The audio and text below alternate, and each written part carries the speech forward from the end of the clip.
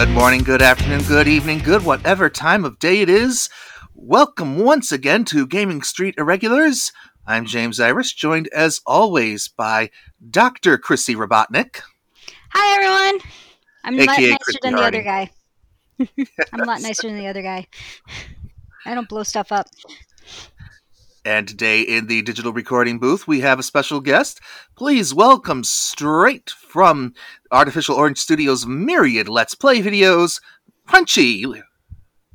Meowdy. Welcome aboard, Crunchy. I'm just, Buckle. No one told me I need to have safety equipment. Oh, you apparently have not listened to any of the podcasts then.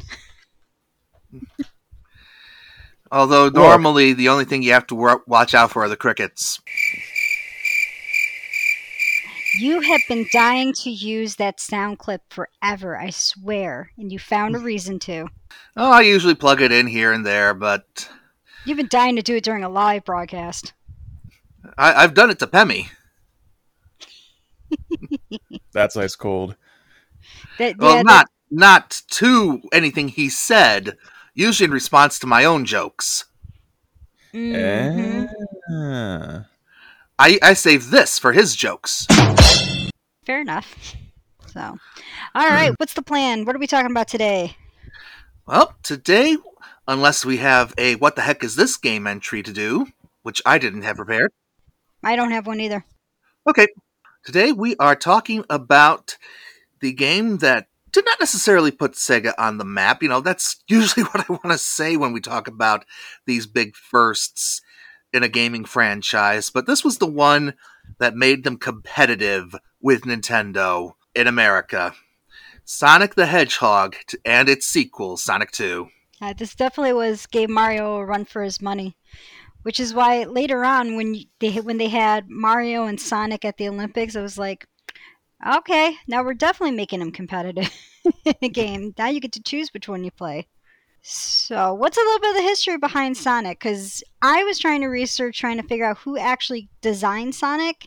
And just like the rest of the Sonic series, after you get past the classic games, it gets a little convoluted. And James, you had a better understanding of it than I did. So I'm going to let you take the role on this one. Yeah, I apologize if I butcher this name, but Sega president Hayao Nakayama wanted the character that would be as recognizable and iconic as Mickey Mouse so that they could compete with Mario and the million-selling games that they kept pumping out for the NES. Sega had previously used Alex Kidd as a mascot in the States, and for a brief time, you could actually say Opa Opa from Phantasy Star would have fit the bill too, because he popped up in a couple animes that tied into Sega games. So after looking at ideas ranging from kangaroos and squirrels and rabbits and a rotund mustachioed man who would eventually become Dr. Robotnik or Dr. Eggman, depending on your personal preference or continuity or time period, and so on. Yep. They eventually settled on a hedgehog designed by artist Naoto Oshima by combining the look of Felix the Cat's face with Mickey Mouse's body. I think that's the most accurate description I think I've heard so far of a Sonic design. At least back then. Since then, Sonic has been put on the Ultra Slim Fast program. Really? I thought he was doing P90X. I thought it was CrossFit. However he did it so quickly, it happened. And he got considerably thinner around the mid-2000s. Considering that, he was created back in, 1990, 1991-ish. I wouldn't consider it a fast weight loss if he dropped the weight by the mid-2000s. That's at least a good 10-plus years. Yeah, but it did happen all at once. Still, we're splitting hairs. Or in this case, hedgehog quills. Hey. Ooh. See, that's one I would use this for. I'm usually the one who makes the bad puns. Are you taking my job? You actually had the job in the first place? Was there even a job? I really don't get paid for this, so... Are we doing a round of only questions? Apparently, we must be doing a round of only questions, don't you think? Don't look at me. Crunchy's like, I don't know what I got myself into. By the way, that is a reference back to our improv game podcast. So if y'all want to watch us really have fun at improv games, please go back and watch that. Not right now. Now, this can't be any crazier for Crunchy than some of the cartoons Pemmy has subjected him to. The less said about some of those, the better. I was about to say, I was like, I don't think we want to bring up that painful memory for Crunchy. Also, Pemmy's technically not here to defend himself either, so. Ouch. Very true. All right. So Sonic was created, and he was supposed to compete with a certain plumber out in, Oregon, or living in a mushroom planet. And I actually remember the first time I saw Sonic was at my best friend's house because she had a Genesis and I had the Nintendo. So we'd go between each other's house, and it was an interesting game. I just had to get used to a controller that was not like the one that I had. 3 buttons rather than, the 4. What was your first experience with Sonic, Crunchy? Well, I actually saw Sonic a fair bit before I actually played it because my household was a very anti-video game household. So just one of those things where he was everywhere. Because I remember at the time that Sonic was actually seemed bigger than Mario, and I think I found out years later that he actually was bigger than Mario for a while. Just like also in magazines, had his own. When that was around the time that the Archie comics started, not long around there, and I actually made appearances in other magazines. And I was just everywhere I went, I could very easily read stuff about him. So I was just eating that stuff up with a spoon. And but the funny thing I do remember was that at the stores where they had those kiosks where you could play games, they always had Nintendo stuff, but the Sega stuff was only ever on demo. You could never play it. So it wasn't until I visited a friend who had it that I got a chance to play it, and that was by that point years after I'd already been playing Nintendo at friends' houses. So it was definitely felt a lot more special, I guess, for lack of a better term, just because I didn't really get a chance to play it as much because everyone I knew had Nintendo except for one person. My first exposure to Sonic myself would have been through seeing demo kiosks and print ads in comic books. But first real impression I got of the character's overall personality was via the ad I'm about to insert right here into the break. The dissenting opinion from the president of Humans Against Genesis, aka HAG. Danita Stokes, president of HAG. It's bad enough that Sega Genesis has the most 16-bit games, but this new Sonic the Hedgehog, oh, he really does my doilies. They say he's incredibly fast. Well, what's the hurry, mister? And about his attitude. Smarty pants! Why can't it be more like that nice boy Mario? Oh! Little butt! New Sonic the Hedgehog, only on the 16-bit Sega Genesis system. Now, this is good and all. 90s attitude, a lot of speed, but what actually put Sonic over the top was the decision by Sega's American side to turn Sonic into the pack-in game for the Genesis. Yep. And it was through that decision that even though Sega of Japan had to be convinced, it paid off because that led to the Genesis selling 1.5 million copies. Yeah, that actually made them a competitor. And that's why whenever we go to a used game store or a convention where they have used Sega tapes, we always see those Sonic cartridges labeled not for resale. I have one of those. And this is another reason why I'm not so hard on emulation anymore, because technically we're already violating the intended purpose by buying these not for resale cartridges. I feel like that was probably more for like the stores selling them in the first place. Like, don't break these apart and sell them separately. True. Yeah, I think that's mostly what it is for. And honestly, by this point in time, whoever's selling the cartridge, it is not the original developer anymore. It's just someone who has the cartridge. So that's why most of the time with me in emulation and retro gaming, I'm like, my money's not going to the original developer anymore. They already got their money. So if I don't feel like paying $250 for a Sonic cartridge, I am so down on doing that on my emulator. Yeah, but I'll still drop $8 on the current port of Sonic for whatever modern system's out there. Oh yeah, I have almost all the games on my DS. I don't have them for my Switch, but I have them for my DS. So let's talk a little bit about the first game, because today we're covering 1 and 2, and Crunchy may be schooling the two Nintendo geeks on this wonderful Sega game because I never make it past the Green Hill level.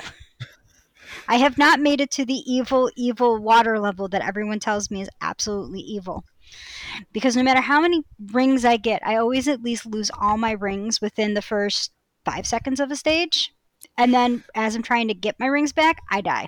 Yeah, Labyrinth is very much a pace killer, and it's even funnier if you look at the fact that in like this, if you ever go into debug mode, it's actually earlier on because I believe earlier in the development cycle, Labyrinth was actually, I think, the third stage, or it was much earlier than it actually ended up being in the final game, and that really would have, that really would have,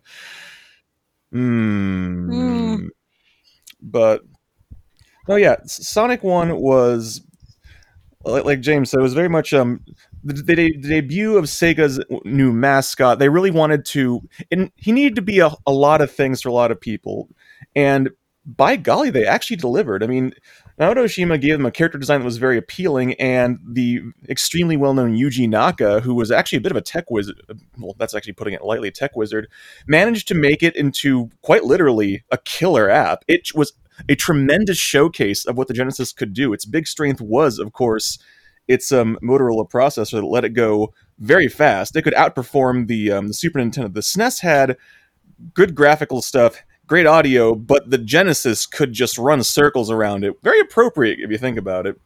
So you had this game that performed smoothly, had momentum-based platforming. It was a very different beast than Mario, but at the same time, just very once you really got the hang of it, incredibly satisfying to pull off. And I think that was a really big part of its appeal, aside from just the big colors, the memorable tunes.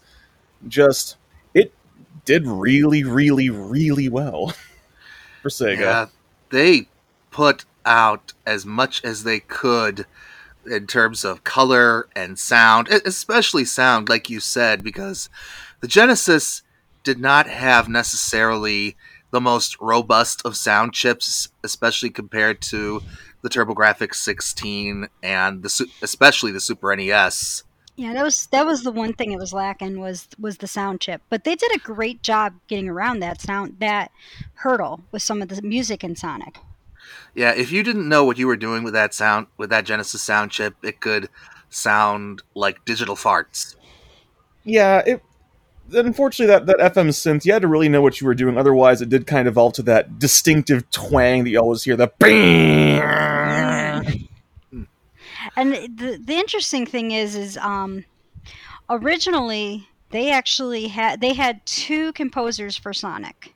First one was Yozo Kayami, was actually a friend of Sega director Fujio Mininashi, and I'm sure I messed up that last name.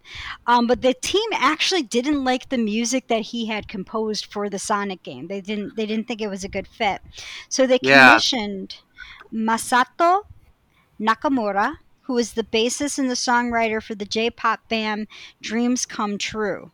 And he was very surprised to be asked to make the soundtrack for this game. He did not expect it at all, but he kind of bought into their mission to outperform Nintendo. And he said it was very hard because he was limited to only 4 sounds can be done concurrently, and he didn't understand how to do music on a computer, which also made it almost impossible. But he did do a pretty good job with it, and we have the iconic music that we now have for Sonic. and apparently he still owns the rights to that music. Yep. All you have to do is take a look at the Sonic stages in Lego Dimensions, released years and years later, and they have to use sound alikes for those because of Lego Dimensions' budget being stretched out by the sheer number of licenses they were trying to acquire. Yeah. No, it's definitely the Japanese recording industry is a heck of a thing. So like Dreams Come True actually owning the music ends up being interesting. That where Sega, whenever they want to use one of the most iconic tunes in all of Sonic, the Green Hill theme, they have to dish out for it, and it's kind of wild when you stop and think about it. Yeah, and actually, when he was writing the soundtrack for Sonic, he was also creating the album, the Dream Come True album, A Million Kisses. And people said that if you listen to it, you can hear some of the Sonic themes in there, like they kind of cross over a little bit, because he was composing both sets of music at the same time. And actually, I think A Million Kisses was one of their more better selling albums. And what's also cool is, do you know what the computer was they used to digitalize the music? Was an Atari ST computer. So There's some irony for you. So to create Sega music, they had to use an Atari computer. Not the first time Sega and Atari's paths crossed. If I was Atari, I'd be like, "Hi, you used us to make your music. We want a cut of this." Yeah, what I'm thinking of for Sega and Atari is Tengen. Oh, that's right. Yeah, they did cross paths on Tengen. Oh Lord, Tengen. Since Tengen was releasing unlicensed games, and just about any company that had a minor axe to grind against Nintendo, decided, hey, we want to release our stuff with you. So that would have been Namco and Sega, because versions of Afterburner and Alien Syndrome and Fantasy Zone were released by them for the NES. But we're getting off topic. Tangent 1. Think. Thank you. Welcome. Now, as far as programming the stages go, we saw a bit of this in the documentary High Score when we talked about that for the Monkey Business podcast, Chrissy. Yeah, we did. And if anyone gets a chance, it is still up on Netflix, I think. It's actually a really good documentary. Yeah, Yuji Naka talked about drawing inspiration for at least the Green Hill Zone stages by visiting roller coaster parks. I can so see that. Yeah. And I love how they had the Green Hill Zone has been redesigned, was probably one of the more redesigned levels in the game, because they wanted to make Sonic stand out against the background and to portray him correctly. And so Green Hill Zone was to show everything you could do with this character and be able to play with this character too. Yeah, they had to similarly redesign Sonic a bit to work around that too. Sega is known for their bright blues in their arcade cabinets, and of course in their logo. So they eventually settled on that dark blue for Sonic to match that logo. And the red shoes were designed to look like Santa Claus, incidentally. Yeah, that's where they came up with the color scheme for the shoes. They also drew inspiration from Michael Jackson for those. Then why does he have two gloves? Yes. That's the Mickey Mouse. That's the Mickey Mouse part of it. So Green Hill Zone, it's up there with World 1-1 and Super Mario Brothers as far as well-known, iconic stages in video games. And you get a real sense of what they're aiming to do with this series. Then you get to the Marble Zone. Womp womp. This is before the Labyrinth that you've heard about, Chrissy. Oh, I watched my friend's younger brother play the Labyrinth, and I'm like, no. I'm like, no. The music they use when you're running out of air, oh my god, I think that's where I got some of my anxiety attacks from, was like just watching him trying to get to the next bubble, like the next set of bubbles. Yeah, but I'm not talking about that one yet. Oh, okay. Sorry. Yeah, the Marble Zone, it feels first like a throwback to Altered Beast when you look at the background, all those ruined columns. And then you go down and it's waiting for platforms. And more waiting for platforms. And more waiting for platforms. It's kind of the antithesis of what you experienced in Green Hill Zone. I feel like Sonic 1 was very much a game where they hadn't really decided what they wanted him to be yet. They were just making a platform, and they're like, okay, let's do some speed showcase, let's do some precision showcase, let's do some other gimmicks. And it was just kind of, they're trying to do a bit of a sampler pattern. So they still hadn't quite decided, hey, let's make speed a bit more of a focus yet. And Marble Hill, God, Marble is very much just kind of the wooden paddle to the face that lets you know right from the start that, hang on, this is not what I was expecting, especially not now with what we know of years of Sonic. Yeah, it's like you when you walk into it, you're just like, it's kind of like okay, you got to run, now you have to stop and think. And it's not just the stage elements that inform this slowing down aspect. This is the stage where we first encounter one of the peskier badniks in the series, the Caterkiller. Oh. Now, for those of you who are not Sonic literate, the Caterkiller is this little crawling caterpillar slowly marching by, and when it scrunches up, it deploys these spikes where if you jump on it, it's lethal. So you have to time your jump very specifically, thus adding another element slowing you down. I think that the rudest thing about the Caterkillars in Marble Zone is that they're often in the narrow corridors, so you can try to jump on them, but it's exceedingly tight. Your best bet is usually just to try to roll through them. But Sonic 1 is also the only Sonic game to not have the spin dash, so if you're not ready for it, it's extra hard to set up the roll. That's a very true. Yeah, that's right, because they didn't have the spin dash in Sonic 1 yet. Nope. They would patch it into future ports of the game, but if for straightforward Genesis emulated versions, Yeah. It was not in there. It was not a possibility. So before anyone at home goes, but why can't you just spin dash it? No, that was not an option. You didn't have a spin dash then. And you feel the lack of it too in Sonic 1, especially if you've played later ones. Like, gosh, I wish I could get up this hill faster. Yeah, so do I.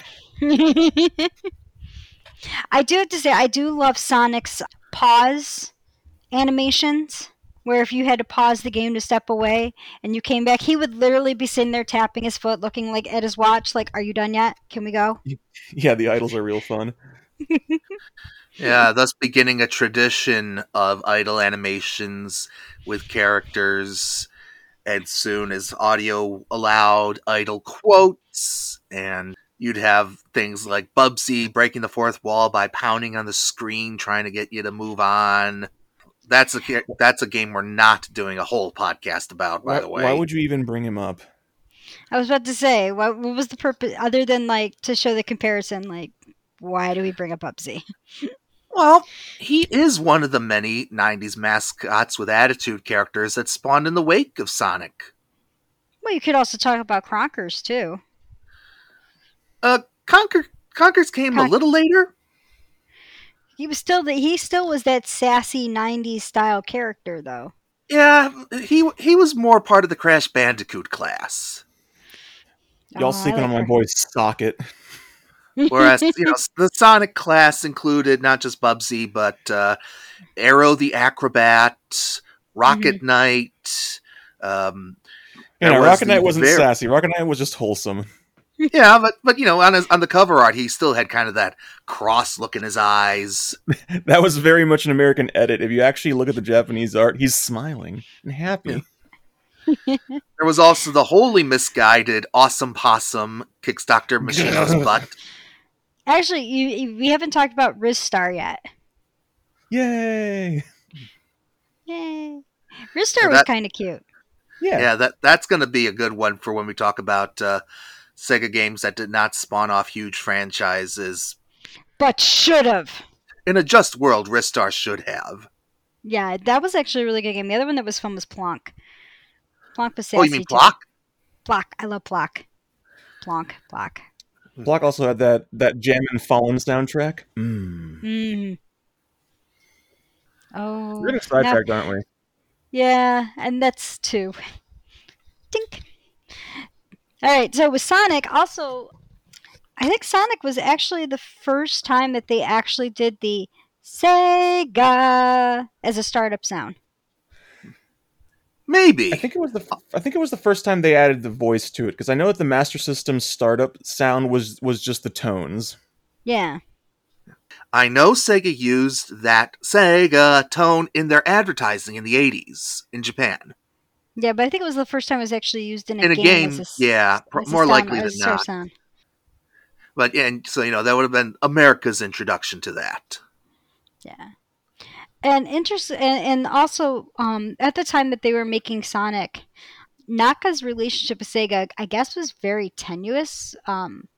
Yeah. Not towards hostile, but definitely not the best. And he and a lot of that was because, and this is the thing, is a lot of these developers did not get a lot of credit for their work. And and I always say, and it's kind of like how people are like now, they're like, oh, I'll give you exposure, and it's like, exposure doesn't pay my bills, just give me the money. Like, but he wasn't getting enough credit for what he was doing, so he did leave the company after the game's release, only to be hired by Sega America. I There's think a my power favorite part of move. that. I think my favorite part of that story was that the negotiations that brought him back to Sega very famously involved a Porsche. Well, So it's then. just Oh, kind of that's like, so it's like, come back. You need to sweeten the deal. German sports car. Hi, how's it going? well, he also did something too where he kind of, Sega at the time did not like giving their developers credit. They had a prohibition on developers credit. So what he would do is he would hide a few names in black text on the black background. So at the time, yeah, you couldn't see the names of the developers in the background. But if you went into the computer code, which we all know a lot of emulators do, you would actually find the names of the people who worked on the game in the computer code itself, which that was kind of cool. No, it's a bit of a throwback to the famous Easter egg in the old Adventure Atari game where there was a hidden room where you had the developer names in it. Just they would just squeeze their little trademarks, little names in wherever they could. Just kind of like, I made this thing, and even if no one sees it, I want to leave my mark. Yeah. Yeah, that's actually what I was just about to say myself. This is Hey. yet another instance of Atari and Sega winding up crossing in terms of history. hmm And the thing is, I think a lot of them realized that no one's going to find it now. I would love to go back and be like, when you did it, did you think like 10 or 20 years down the road, people would find these little Easter eggs and then blast them all over the internet for everyone else to be like, hey guys, this is an Easter egg in this game. Check this out. And finally getting kind of that recognition that they did not get at the time from their jobs. I'd love to hear what they'd have to say about that. I will say that about that Yuji Naka did actually make out better than most because when he came back, Sega did kind of start giving him more credit, but that actually ended up one of the unfortunate side effects of that was that for many years, although recently it's kind of been split more evenly, a lot of people just incorrectly attributed Sonic's entire development to Yuji Naka, and Naoto Oshima kind of got left out of it. But now, thankfully, he's gotten the credit he was due for the actual character design. Yeah, that's one of the hardest things about it is when you have stuff like that happen. It's like one side begins getting all the recognition. It's kind of like Edison and Tesla, where Tesla Yeah. got a lot of the credit, and then notice recently more and more people are recognizing that Tesla was more of a genius than Edison was. Yeah, it's a similar thing with Mega Man, where everybody credits Keiji Inafune as the father, but Tokoro Fujiwara was the key guy doing the development on that very first couple of games. I nearly got into I nearly got into a fight with someone at a barcade over Keiji Inafune once. It was kind of great, Oh my god. Oh. but that's way too much of a sidetrack. So I'm just gonna leave it there, just to kind of a nugget of out of Some context. something to bring Crunchy back for to talk about later. There you go. Yes. We'll do a podcast about barcades. Yes, especially after we managed to get Pemi to one while he's up for Flower City Comic Con. Woo! We're gonna try to get him to Swillburgers. And they're play because we have a barcade up here called Swillburgers where you could play. It has all the old arcade cabinets and food. Well, not all the old arcade cabinets. Majority of them. The extra ones that get donated to Strong, and apparently when Strong's like, we have way too many of the same one, they'll sell them to Swillburger. Found that out the other day. We would love to have you come up someday too, Crunchy. Hey, We should. I'm always a fan of traveling to visit cool people. You would adore the Strong Museum. I think I like bet I every would. person. I swear, I think every guest we have on here, we just have to sit there and be like, okay, so we're gonna have you guys all come up. I'll get group passes to Strong and all of the tokens that I can swindle out of them, and we'll just let you guys have fun on the complete and total arcade floor and pinball floor. Pinball. Yeah, they have a pinball exhibit. Oh yes. Well, there we go. We should bring you back to talk pinball. Yes, I would love that. Yeah, that's got a room that's just nothing but pinball machines. Heck yeah. And some of them are in Japanese because we get them from Japan too. Nice. So also one of the interesting things, going back on topic, because I just saw this on one of my research things. I'm like, oh, I forgot about that. You know how you guys talked about Altered Beast before? Uh huh.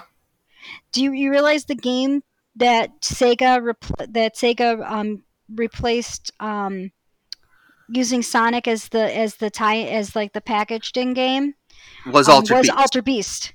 So they took that out and they put Sonic in. And if you had bought a Sega Genesis before they did the Switch, you could actually request a free copy of Sonic the Hedgehog by mail. Oh, that's funny. That's actually kind of that was the right move on both fronts, because Altered Beast, it was a game that, in terms of gameplay mechanics, was showing its age a little bit, especially in 1991.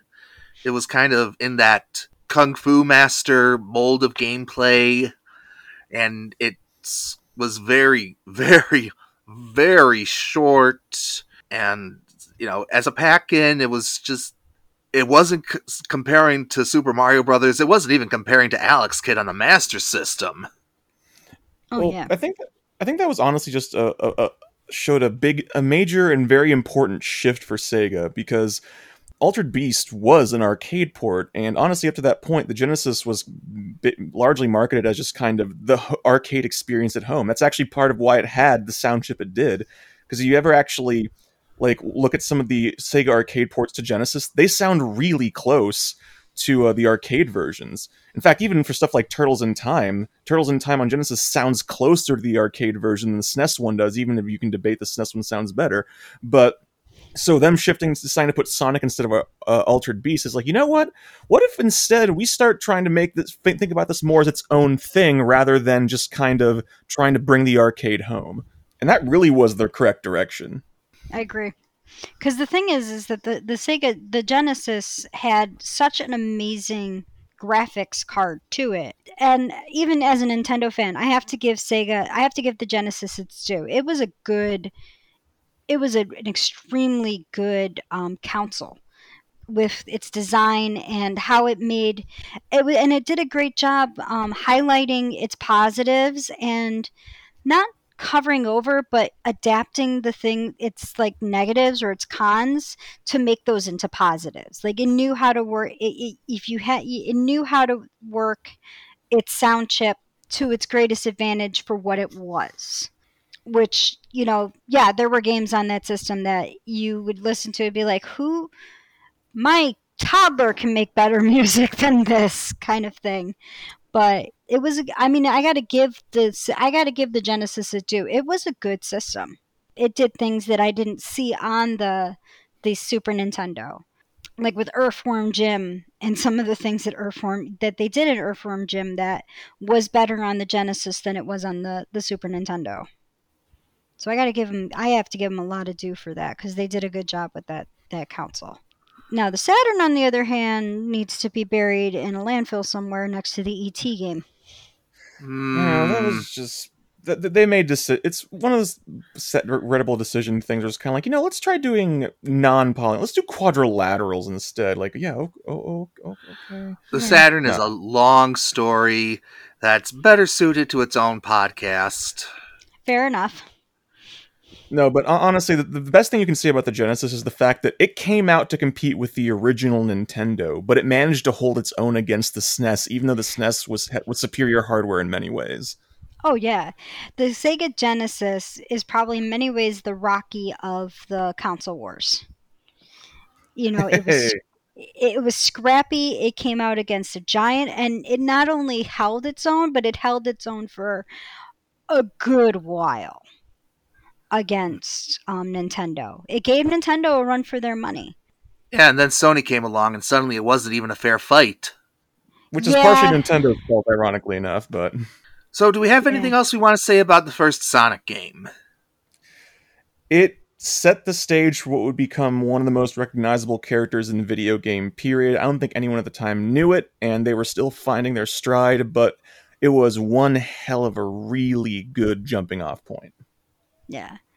I have to say that too. And I mean, like, they did their quality testing really good for this too, where they would have people play Super Mario Brothers and then play Sonic, and a lot of people would prefer Sonic. So that's when they kind of knew they had something on their hands.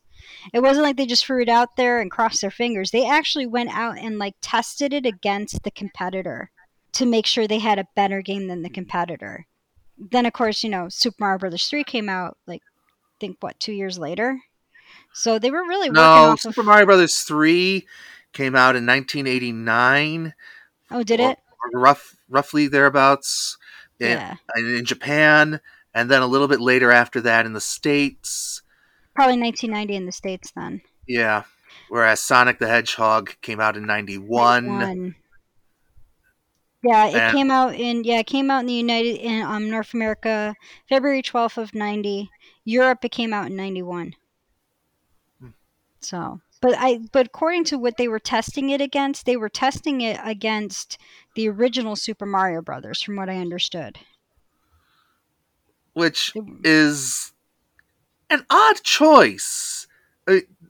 Of all the Mario games they could have tested it against, they picked the most antiquated one.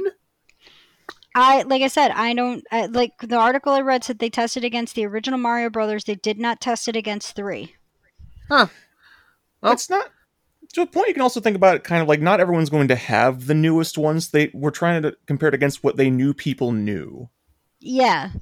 fair enough. That would make sense because no one really, because 3, not everyone would have had 3 yet. So, And it All compares right. favorably to 3 anyway, So- too. So it's not like I mean, it holds up against 3. Like I put both of those on the same level. So Sonic the Hedgehog would go on to sell more than 7.5 million copies across all platforms. Oh, wait, I'm sorry, I'm reading the wrong data here. Sonic the Reset. Hedgehog would sell how many copies? Oh, 24 million copies worldwide across all platforms. nice. A majority of those were on the Genesis. It was the best-selling game on the Sega system. Can you guess what the second best-selling game was? Sonic 2. Naturally. So Sonic 2 not only cemented Sonic as the mascot for Sega, but they also introduced his own special cute little sidekick, Tails. Yep. Miles per hour.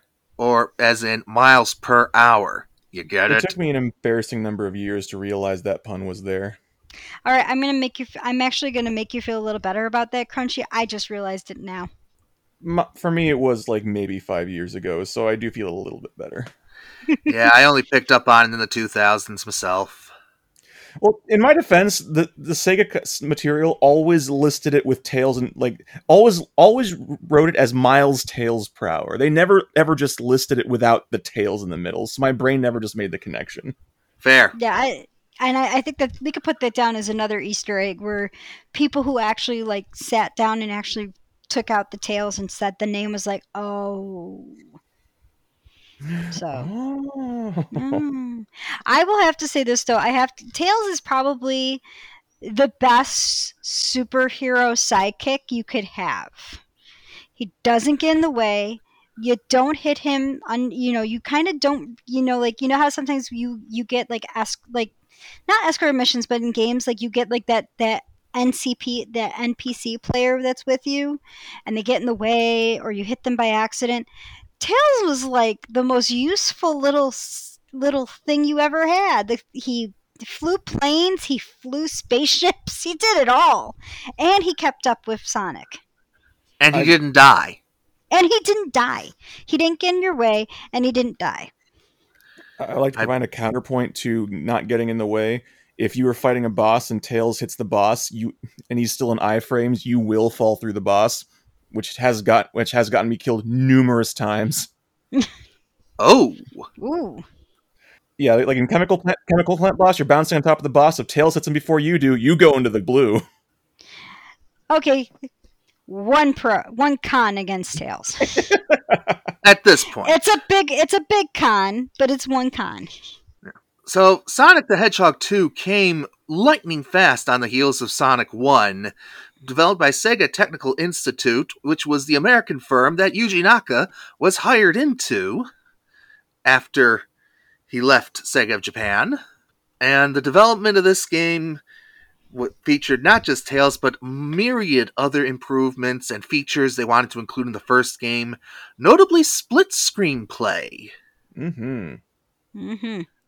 Which, well, A for effort, but D- for neatness. Hey, I had a lot of fun with that. Yeah, it was fun, but it was also a very quick way to slow down the gameplay when you started having a lot going on. I mean, limitations. Yeah, every system is going to have them.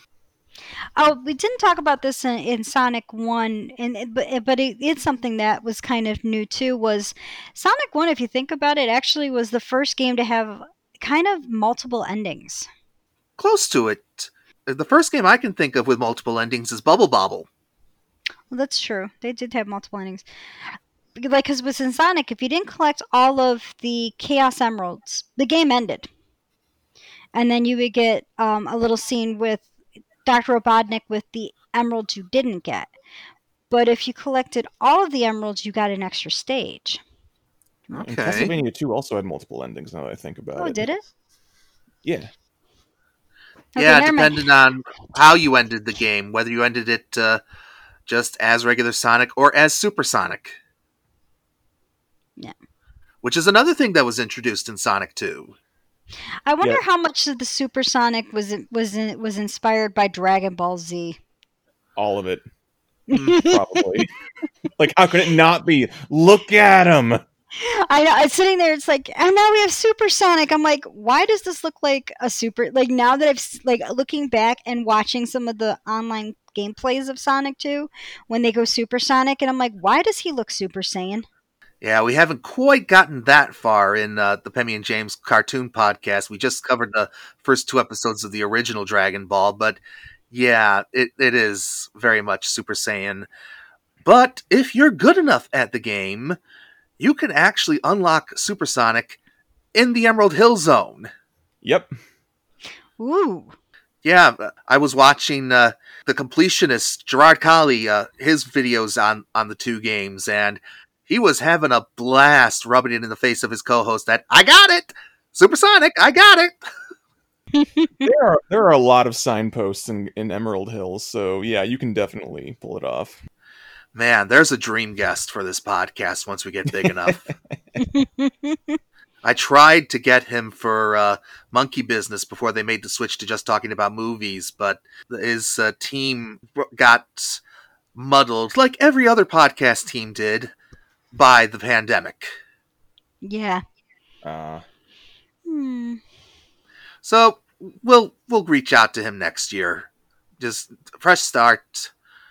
Because I love his work. Fair enough. Always a good reason to have someone come on. Yeah, it's just he's super busy. You complete games 100% for a video series and employ people to help you with the video production. That's a full-time job.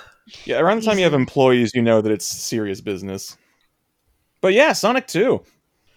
This game established so many of the tropes we know for Sonic. It expanded on the whole roller coaster concept with the corkscrew loops you see in Emerald Hill. Those were a neat visual trick. Yeah, honestly, I would say Sonic 2 is the game that crystallized what we now consider to be the archetypical classic Sonic game. It for has a 2D all the elements. iteration, at least. Yeah. I think probably the most important gameplay addition, as opposed to Tails or the multiplayer, would be the multiple paths in each stage. Oh, yeah. Sonic 1 did have that, although to a slightly lesser degree.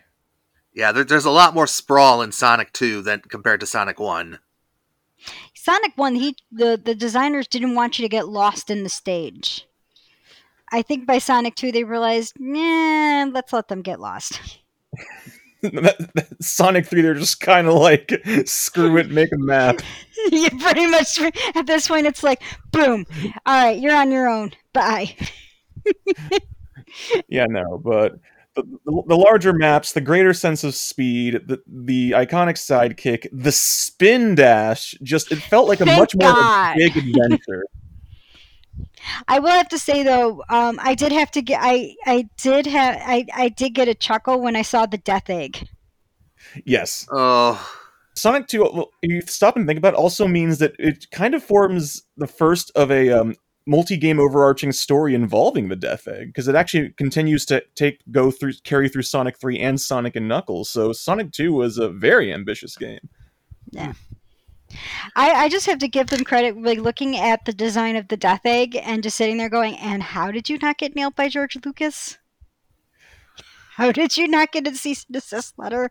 Because, I mean, it is Simple. so Must have. similar to... Because Is he that never the trademarked Death Star. Got He him. did. Nice. One thing he didn't trademark. He trademarked everything else. Didn't trademark the Death Star. well, that and the mustache. Distinguishing. The mustache puts it in the realm of parody. 10% of it isn't changed enough. It can be a parody. I'm just more amused, just kind of like, I made a space station. Why'd you put a mustache on it? Why wouldn't I? Yes. Yes. Oh my I can God. hear Jim Carrey saying that. Oh, I can't. I gotta say that his casting as Dr. Robotnik, Eggman, whatever name you want to go by, was like genius. Who? I I'm sorry, I missed it. Oh, Jim Jim Carrey's casting as Oh. Dr. Robotnik or Eggman, whatever you want to call the character, that was just genius. And it's fun watching him because you can see he's just having a blast playing that character. Like he's not even trying to be serious. He's just having a good time. It's always great when you can really just tell that the actor's having fun with the role. Exactly. It just makes them more fun to watch. Yeah. And I have to say, with that Sonic the Hedgehog movie, like, I wasn't going to go see it, but then when the developer and the director and the producers listened to the fans with the feedback they gave on the initial design of Sonic, which was a little creepy, and they actually altered it. They stopped the movie, pretty much redid the scenes with Sonic to redesign Sonic to look more like his box art. And more like what the fans knew. I had to give them a lot of credit to do that because that could not have been cheap to do. And so kudos to them for listening to the fans of Sonic who were like, nope, this isn't right. The one other thing that Sonic 2 added that would be a recurring motif are the casino levels. Beginning with Casino Night in this game. That was actually one of my favorite levels to look at was Casino Night because it was just so bright. And the pinball sections of that inspired a pun half intended spin-off game, Sonic Spinball. No, Sonic 2 did such a great job with level design that a whole lot of those levels you can say unironically are iconic levels. Mm-hmm. Agreed. You are. That is actually really correct. Like that is on the point because you could show anyone like a picture of any one of those levels, and everyone will know it's from Sonic. They may not know exactly which Sonic, but they'll be like, "That's a Sonic level." Mm-hmm. That's it. Yeah, they've definitely found their stride in the visual style they were shooting for, and it shows. Oh boy, does it show! Yeah, it was just an amazing. And honestly, to me, Sonic 2 really kind of holds up as one of those now getting to be more, but one of those few examples at the time of a game where the second game was better than the first game. Because put Mega Sonic Man 2, in that class. Mm-hmm. Like you just got sucked into Sonic 2. And what was also kind of cool was the little trick with Sonic and Knuckles, where if you attach Sonic 2 to Sonic and Knuckles, you got to play Knuckles in Sonic 2. which is pretty neat. Although that's also the first time I'm sure a lot of people realize that Knuckles doesn't jump as high as Sonic does because, oh, I'm not getting breath in Chemical Plant. This is terrible. Yeah. Ooh. But he was able to glide and climb walls, which was allowing you to get to areas that you couldn't get to as Sonic and Tails. So. Oh, and I would also like to do as a quick aside that they managed to completely reverse basically like the top 3 anime redemption arcs here of after pulling Green Hill into Marble, Sonic 2 did the legendary Galaxy Brain play of going Emerald Hill into Chemical Plant, which just when you first start that act and you go down the hill just zooming at 1 trillion miles per hour, your young mind is blown. You're just like, I'm playing something incredibly cool right now. Yeah. And that music in Chemical Plant. Oh my god. Yeah, just Sonic 2 just came out of the gate just at full speed and did not stop. No, it did not. It really proved why it deserved to give Mario a run for his money. And they gave Mario a run for their money for a very long time. Indeed. In fact, whereas Mario would have concurrent cartoon adaptations, first it would be the Super Mario Super Show, then Adventures of Super Mario Bros. 3, then Super Mario World. Sonic had 2 separate cartoons running at the same time. The syndicated one and the ABC Saturday morning one. They couldn't be more different. Yeah. One, and you could tell one was really more for the 2 cartoons. You could tell they were meant for 2 totally different audiences. So in that case, Sega kind of covered its ground. You had the one with Jamel White doing the voice of Sonic. Actually, I think he did the voice of Sonic in both. He did, yeah. Yeah, but you had the one where it was kind of like the Looney Tunes style adventure of the episode, and that was kind of it. And then you had the one that had the long story arc of Sonic as a freedom fighter, working with these other animals trying to defeat Robotnik. So you had the one that was you could jump in at any point in time and watch it, and then you had the one that had the long overarching story arc to it, which was reflected in the Archie comics. I'm still disappointed that Sega never formally adopted Sally Rabbit into the main games. You mean Princess Sally? Bunny Rabbit, I mean. I was about to say, please correct yourself, otherwise the fans will come down on you like a hurricane. I was kind of saying hold up, dude. I'm giving you a chance to fix that one. Oh yeah, my bad. It's been decades since I've seen this cartoon. I still have the Archie comic book sitting in one of my boxes. I've got a long box full of them right now. Actually, it might be over there. Yeah, there it is. But I suppose they don't want to compete with Cream the Rabbit. Hey, Cream is a treasure. Cream's adorable, but I like Bunny Rabbit too. Bonnie was Southern cool. accent. Bonnie was just sassy as was where you had Sally was kind. I have to say this cartoon actually had its female characters as very strong leads, because you had Sally, who was the leader and who was very much was the thinker, the planner. She was the one who cooler heads prevailed, and then you had Bonnie, who just didn't take nothing from nobody. She just was excuse me, oh, you wait 1 second, I'm gonna go beat this person up and then we'll finish talking. She was just the go-getter, and it was just so cool to see that dynamic. And then you had, obviously Sonic's the hero, who not always thought before he went into a situation just because Robotnik was there. But they really gave the characters in that cartoon a lot more depth to them. We learned about why Sonic was constantly fighting Robotnik outside of saving his friends. He lost family to Robotnik, his Uncle Charles. We learned why Tails follows Sonic around. He was an orphan, and wanted to be like Sonic because, he didn't want to be scared anymore. And he was also Sally's nephew. So that's why he was running around with the crew. My favorite character, though, in that show was Darcy the Dragon. Hey! Yay! Who couldn't, no matter what she tried to do, she couldn't get it right. But she was so cute because she was trying to do it right. Like, she couldn't breathe fire when they needed her to. She couldn't really fly when they needed her to, but she still tried. Dulcie, what are you doing? My best! Yes. Yeah, she did. She was trying her best You really to help did. them out. And you couldn't help but love her because you were just like, oh my God, you poor thing. Like, I feel you, because we've all been there where we've walked into a situation and we did our best. It may not have been enough, but we did our best. Yeah, the tragedy there is, of course, that I think Sega was never too fond of the whole Saturday AM Archie universe, because they think they probably felt it was a bit too serious. Because I think they actually did try to pitch a Saturday AM based game, and they even made a working prototype, and Sega was like, nah. Yeah. And of And course, then Sega would go on to make Sonic 06, and you want to talk about being too serious.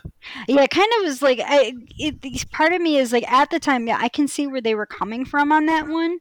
Because they did already hit, because Sega was already getting kind of a reputation for doing the more serious and more adult-like storylines with their games. And I'm sure they wanted to try to keep Sonic as kind of this fun, kid-friendly game. At the same token, when you start going into the later games and you start trying to follow that timeline storyline, and it gets so convoluted, I was like, yeah, you picked that over this. That has more loopholes and has more time loops in it than the Star Trek series. And you picked that over a simple freedom fighter where you could keep going for a very long time with those stories. So I understand why they did it at the time, but... So do we have anything else we want to say about Sonic 2? I wanted Tails. I will say one thing about Sonic 2 that was kind of funny to me, at least in hindsight, is that even though the manual very clearly points it out, there was a whole lot of confusion, at least among people I knew, about whether or not Tails was a boy or a girl. Like, you may have heard about that online, like, there was confusion about it, but you might think it wasn't true. No, it absolutely was. No, I was very much a kid at the era, and that was a question we had. Yeah, I remember that too, where everyone's like, is Tails... I'm like, the first name is Miles. It's like, Tails' first name is Miles. And I was like, no, but... also, like, yeah. Yeah, a lot of people are like, yeah, but is he a boy or a girl? And then I remember when I actually read part of the manual out loud, and there were still people who were like confused by it. I'm like, this is not Birdo from Mario Brothers 2, where we couldn't figure out Birdo for a while. Even Birdo couldn't figure out Birdo. This is true. Like, it's in the manual. It's a boy. And not to mention, just also on the title screen, Tails had struck just the most, like, cutesy pose. Yeah, that's true too. Tails didn't do himself any favors on that one. I don't know, but part of me wonders if it was on purpose, in a way, because it kept people talking about it. I think it was probably more unintentional, or just maybe one of those cultural things where it's just kind of like in the original Japanese art, no, Tails is just very cutesy, but, you know, Tails is a boy, and then just, I don't know. I can't speak to that. It kind of worked in their favor, because it really kept people talking about the game even outside the actual game itself. Yeah. Like, what is Tails? And it didn't help in the cartoon series. Like, they made Tails' voice very feminine in a way. Like, when you would listen to it, you even, like, if you were watching the cartoon, you're like, wait, is that a boy or a girl doing the voice? You know? And I remember, like, part of me after a while, I'm like, are we purposely making this ambiguous just to keep this thing going? Like, is this what we're doing now? We're going to continue to hash this out a little bit, but we're going to take a break to do that, and when we return, we will have This Day in Gaming History. We'll talk a little bit more about Flower City Comic Con, and much more, so stay tuned.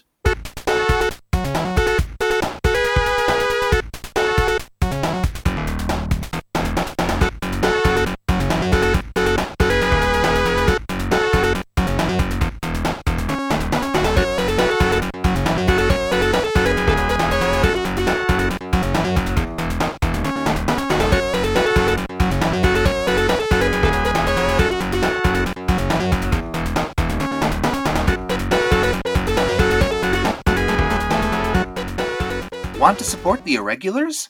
head over to www.patreon.com/FC3ROC.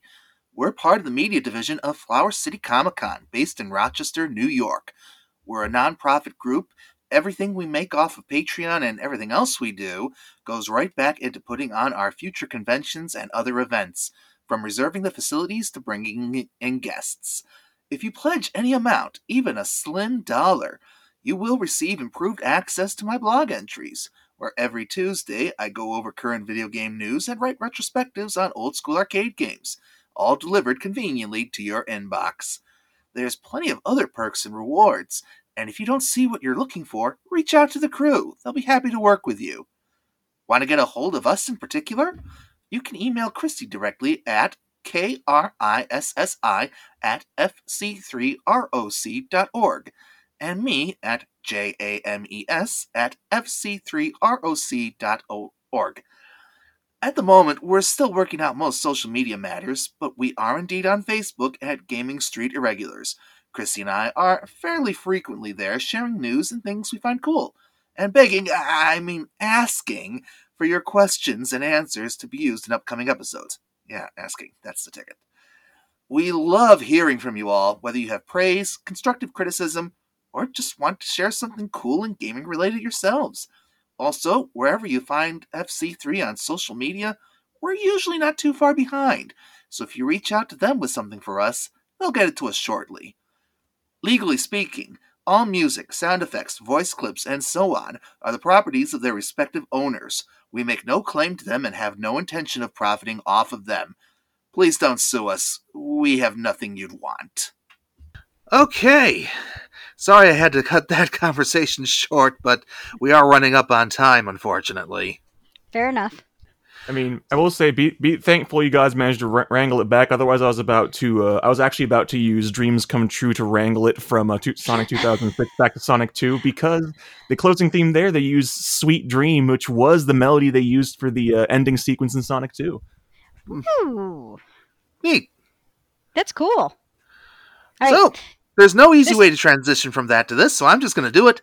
Today, in gaming history, in Dun, 2002, dun. on September 16th, was the United States and Canada release of the GameCube edition of Animal Crossing. And if you want to hear more about that, you should check out our Animal Crossing podcast. Yep, way back when we spoke with Northern Bell Rogue about that one. We need to get them back on. Absolutely. Probably to talk Spyro. Ooh. But you want to know the one cool thing we forgot to mention in that podcast about that original release? What's that? It came with a free memory card. What? Yep. They had to make sure you had enough space to cover all the different data for everything that was going into that save game. So they gave you a memory card. Well, that's one way to guarantee that you would not be losing your data. Gosh, it's almost as much fun as including an expansion pack with DK64. Mm. Oh, DK. We got to do that one too. Yes. We have done the original Donkey Kong. We did it with Billy. Yes. Who is someone we're hoping to see at Flower City Comic Con, September 25th and 26th at the Total Sports Experience in Gates. Tickets are still on sale at www.fc3roc.org or at your local comic shops in the Rochester area. If you're in town, we'd love to see you. If not, or you just don't feel up to coming to a convention yet, we understand. We get it. And we also want to remind everyone that the masking policy is in place as of right now. If you come into the comic book convention and you want to see either James or myself, I will be hiding out in the store helping sell merchandise and answering questions. And James, you're going to be over by the panel rooms, right? That's right, I will be pitching in there. And by the way, if you want to see my other co-host, Pembroke W. Corgi, just head on down to the Artist Alley. He'll be right there too, and we're also going to have a couple of panels as well. So either we'll be answering questions about ourselves, or Chrissy's going to hook up her recal box, and you get to play some video games with us. Woo woo. Yeah, and who knows? Maybe we'll be big enough next year that we'll be able to have Crunchy at the convention too. Woo! That'll I be mean, fun. I don't know what I would do there. I'm not a draw of any sort. But hey, I can. If you need someone to yell into a microphone and generate hype, I can do that. I've seen me do it. You can join us at our panel. There we go. We can put Crunchy with Chris, and between the two of them, they would get the whole place hyped up. Oh man! Yeah, then you can ask me to tell you about the time I accidentally hijacked a friend's panel, and she was actually happy about it afterward. Now that sounds like a fun story for another podcast. and it was a lot of fun, actually. And as we brainstorm Always. those podcasts ideas, we're going to take this moment to bid you adieu on behalf of Chrissy and our esteemed guest Crunchy, who you can find on Twitter at Crunchy Lex. And is there any other place we can find you? You can also find me on Twitch at the same, and you can also find me on any number of videos over at Artificial Orange YouTube channel. That's right. That's how Chrissy and I first were introduced to you.